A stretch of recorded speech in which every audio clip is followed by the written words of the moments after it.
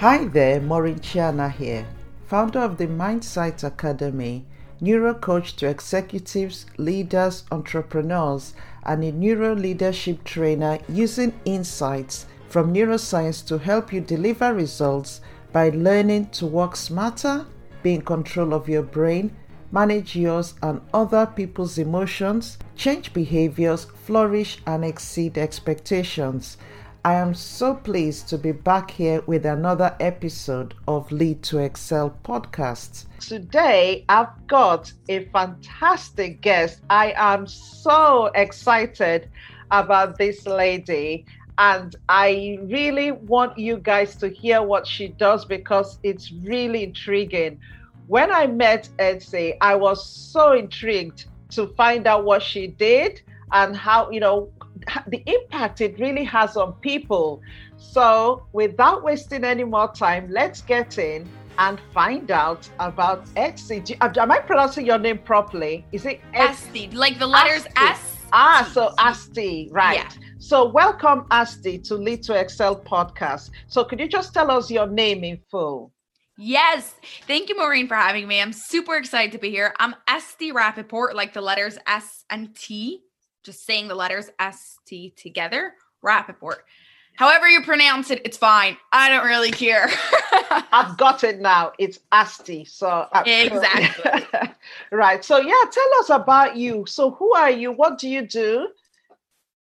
I am a relationship photographer and coach, which means I take pictures of couples and using various methods, especially CJEA, I coach them through their problems, their challenges, I should say, together with photography.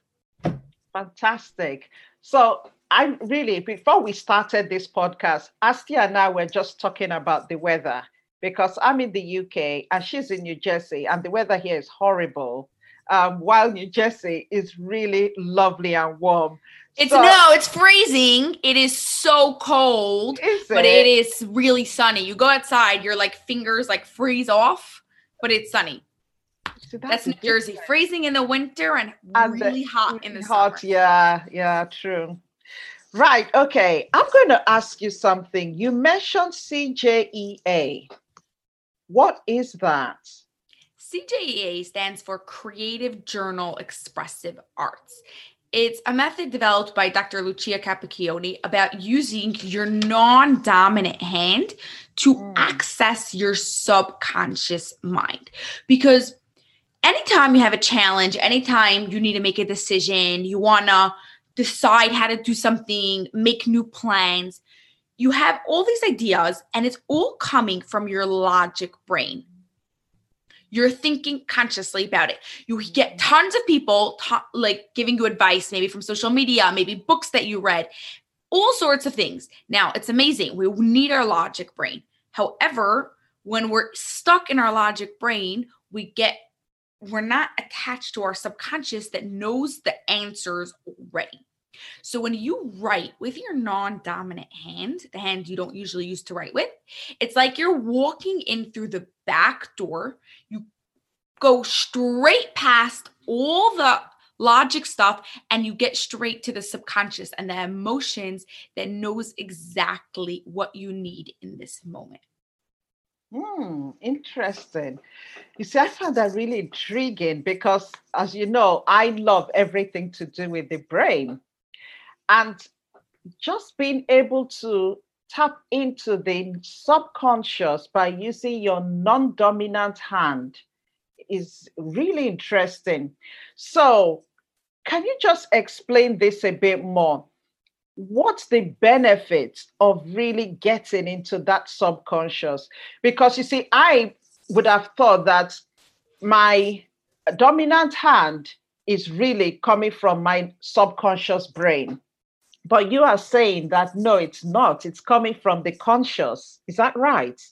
Yeah. So there are many people out there, I do know, that do all sorts of journaling and activities with the dominant hand to access the subconscious. Mm-hmm. And it is possible to do it like that, but it is much harder. because you have to first walk through all the logic stuff, realize that, hey, the only reason why I'm thinking this is because I saw it in this movie, or hey, I only want to do this because my mom wants me to do this. But if you go right past that, you don't have to work through all that. You could, when you write with your non-dominant hand, you don't have to figure all that stuff out before you hit the subconscious. So you get straight to the core, to the reason of what you're trying to figure out. Right. Okay. So the aim is to get into the subconscious. Right. And it's the non-dominant, using the non-dominant hand that takes us there. Now, I'm trying to understand the science behind how the non-dominant hand gets us into that subconscious. So it bypasses everything to get us there.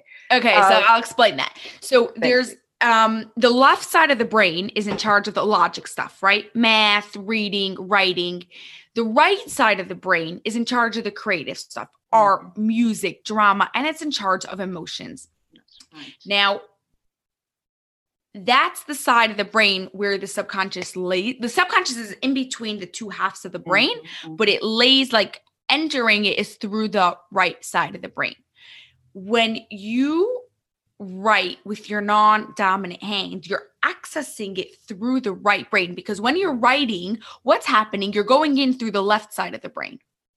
When you're but if you take your pen and you move it to the other hand, or whatever you're doing, you're eating with a fork and you move it to the other hand, now your brain has to make new neuron connections and rewire it. So it's going to enter from the other side of the brain, which is going to be your subconscious side. Thank you very much for explaining that. And what's the advantage of that, though? What is that going to help us achieve? So it literally helps you with almost anything you want to understand. It sounds crazy and like, okay, I'm not going to believe this, but because it's your subconscious and your inner self really knows everything. Like, you know, when you need to make a decision and you're like, I don't know this, I don't know that. And you keep on going back and forth. But deep, deep down, if you're going to get really honest, you know what answer you're going to do, right? Now that is in your subconscious, your mind, your body knows the answer already. When you're writing with your non-dominant hand, you're not thinking, you're just writing, because as soon as you start thinking logically, you're getting back into your left brain. So you're not thinking, you're just writing, and then it just comes out on the paper, the answer that you were looking for. So whether you're looking to make decisions, you have a health problem and you want to know, why is your back hurting you? There's a reason why your back is hurting you. Now, you might be focused on the pain. What happens? There might be something in your subconscious that is so big and so scary to get into that your subconscious says, don't come here. Don't look at it. Don't try to figure it out. Instead, I'm going to make your back hurt. So that way you're focusing on your back pain instead of trying to go and figure it out. So now when you're writing, why is my back hurt, with your non-dominant hand, your answer is going to come out from the subconscious right away, because you're not focusing on your back, you're focusing on your subconscious.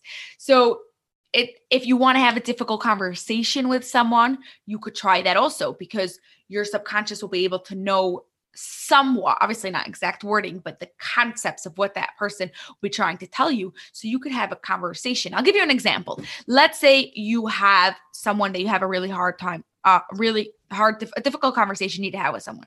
It could be an employee, it could be a coworker, your husband, anyone. You could take two markers in two different hands. Your dominant hand is going to be your things that you want to say, and your non-dominant hand is going to be the other person. And then you go and you have that conversation. You tell them whatever you think, you ask them whatever questions you want to ask them, and you have them answer with your non-dominant hand. Now, what happens this way? When you're writing it down on a paper, you're not getting caught up in the emotions of the other people. Usually when you have a conversation with someone, after 2 minutes of this hard thing, that either the other person shuts down or they yell and they leave the room, the conversation just stops. When it's on a paper, you don't have that. It's just you writing between your two hands. Then you could get all the way to the end of the conversation and figure out how this is going. So when you go and have this conversation in real, it's much easier. Does that make sense? Interesting. Yeah, absolutely. Really interesting. So coming back to the dominant hand and non-dominant hand, what I find really interesting is that because you're using the non-dominant hand, then what you're doing in essence is engaging your conscious brain. And because the conscious brain is then busy trying to work out, because it's new to the brain, that way you can then access your subconscious brain where all the information is stored. And that's, so I find that really interesting. Yeah. I love the way you explain the subconscious brain, because you're absolutely right. Everything we do, memories, all stored in our subconscious brain. And it's got a lot of answers. The main thing about the subconscious brain is that a lot of the answers it has, some of it might not serve us well sometimes. Some of it might. What do you say to that? Yes. So the reasons why we have these thoughts or these beliefs in our subconscious is because at a certain point, in a certain moment, it did serve you well. So maybe something happened when you were 3 years old and the whole world was going to fall apart. There was no way you would be able to survive without this thought. So your brain made this thought for right then. And the problem was it got stuck there. So now that you know that this thought is in your subconscious mind and it's not letting you achieve what you want to achieve, you could bring your conscious in and talk back to it. So what you do is, again, you take 2 markers and you write your belief with one hand, and with the other hand, you answer back to it. No, that's not true. I know that's that. You just go back and you answer and you create a new thing. I am working towards becoming a better leader. I am in the process of loving myself. Don't say I love myself now, because then your body's just not going to believe it. But if you say I'm working towards, I have the ability, I am capable, then you could go and change that thought in your subconscious. Because when you say I am working towards, the subconscious doesn't recognize that. I am working towards, because as far as the subconscious is concerned, that's not happened. It doesn't know it. So how do you then go back and change it? And how long after do you change it? So it's going to be an ongoing process. Depends on the person. Some people are really connected with themselves and this works for them immediately. Some people, the first time they try it, they get no answers. Everything that comes out is just nothing. And they're like, I don't know. Well, if you were never connected with yourself, just like when you meet a stranger the first time, you don't go and tell them all your deepest, darkest secrets. Your subconscious is also not going to go and tell you all its deepest, darkest secrets if it's the first time you're going and contacting it. So it's a process. It takes time. And then there's all different things you could go and do to change that belief in your subconscious. So it could either be writing, or because your subconscious doesn't think in words, but it thinks in pictures. Art is all sort of art is a really good way to connect with it. So art, whether in like painting and drawing and things like that with your non-dominant hand, or music and movement, all those things change is like the language of the subconscious and goes in there much faster. So by using your non-dominant hand and using any sort of art together with what you're trying to change, you'll have a much faster result. That's amazing. And I suppose that's why things like vision boards are really important, because that's the way the brain works. It's that imagination, it's those pictures. So yeah, that's good. So now, what's really cool. Sorry to kind of interrupt you for a second. That's cool. Yeah. What I love about vision boards is people like to hang up vision boards and they're pictures and they're awesome. They train your subconscious. The thing with vision boards is when you have a problem, it's not going to go and solve your problem for you. What you can do is, at the time you have a problem, you can look at your vision board, and with your non-dominant hand, you could have the vision board so-called talk to you, like tell you what you should do in the problem. Now, because that picture got into your subconscious, now your subconscious will know the answer and will be able to write it out for you on the paper, and then you'll know what to do. Interesting. So it's looking, because with the vision board, I always say that the vision board with no action is worthless anyway. Exactly. So it's looking at the vision board and then now getting back into the subconscious to find the action and answers to what actions you need to take. Exactly. You said it so well. Exactly. That's the way it is. That is good. I just love the way the art links with the science. It's just fascinating. So now you talked about help using this to help couples. How do you do that? Just talk us through that. What is that like? Yeah, so I usually work with couples who are already like in a good relationship. We're not talking about abuse here, where they need to get much more professional help, like get real therapy, much more intense, but more like just to give them the tools of what they can do in case challenges like that come up. So we do all sorts of art and exercises with the non-dominant hand to understand certain pattern behaviors, why they're doing certain things, and actions they can do to go and overcome it. Then we go and we take pictures together with the couples in their ultimate state of love, connection, intimacy, whatever they want. Find their favorite pictures, use it as a vision board. So they hang those up in their house. And then we go and do more journaling and more art with the vision boards that we just created. But instead of cutting out for magazines, they're vision boards of pictures of them and really get the deep answers that they're looking for. Wow, interesting. So when would couples come to you? Because you said it's not couples who are going through some struggles like abuse. So when would a couple come to you? What kind of issues would they be having, or why would they come to you in the first place if everything is fine? Yeah. So sometimes it's just couples who have a good relationship and they want to make it even better. Mm-hmm. My favorite couples, because they always want to just keep on growing. And sometimes it doesn't have to be abuse. You could have like challenges, like you're just like not communicating with your spouse or like things you feel like you're losing some of that connection that wasn't like right when you got married. It's part of life. Life gets busy. Things happen. And you want to be able to go and reconnect. It's not like bad. It's just the cycle of the way relationships work. Wow. So when couples come to you, because I just find this really interesting, when they come to you, how long do you tend to work with them? What does it look like? Because I know you've talked about the pictures, taking the pictures and creating the vision board. So what then happens? So if you just give me a typical example. Yeah. So the average couple we work for 12 sessions, a few sessions before the photo shoot, and then a few sessions after the photo shoot. And then by the end of 12 sessions, they have the skills they need to go and do this by themselves whenever they want. Because whenever you have a challenge now, you sit down and you journal and you go and you figure it out. Now, like if I ever have to make a decision, if I ever have to make a discussion with have a hard discussion with someone, just a bad day, I know to sit down and just journal because I'm going to get my answers out on my paper. I love this. So basically what we're saying here is that the answers are really already within us. Exactly. So for couples, what kind of challenges do you have when they come to you? Because you're giving them tips or giving them, tools to really go back and make their marriages better. What kind of challenges do you find you come across?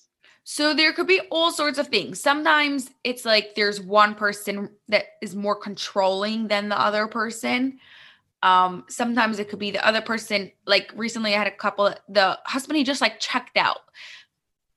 He was there, he spoke to her, but he wasn't like in the relationship, wasn't interested that much. He just like flowing through life. And that's very common because life gets busy, things get hectic, and like there's a limit to how much you could do and how you prioritize your things. But if you go and journal about it, you could figure out maybe 1 hour a week I'm going to spend time with her. If I do this specific action, it's going to go on to make a difference. There's little things that if you do, they make a huge difference to your whole relationship.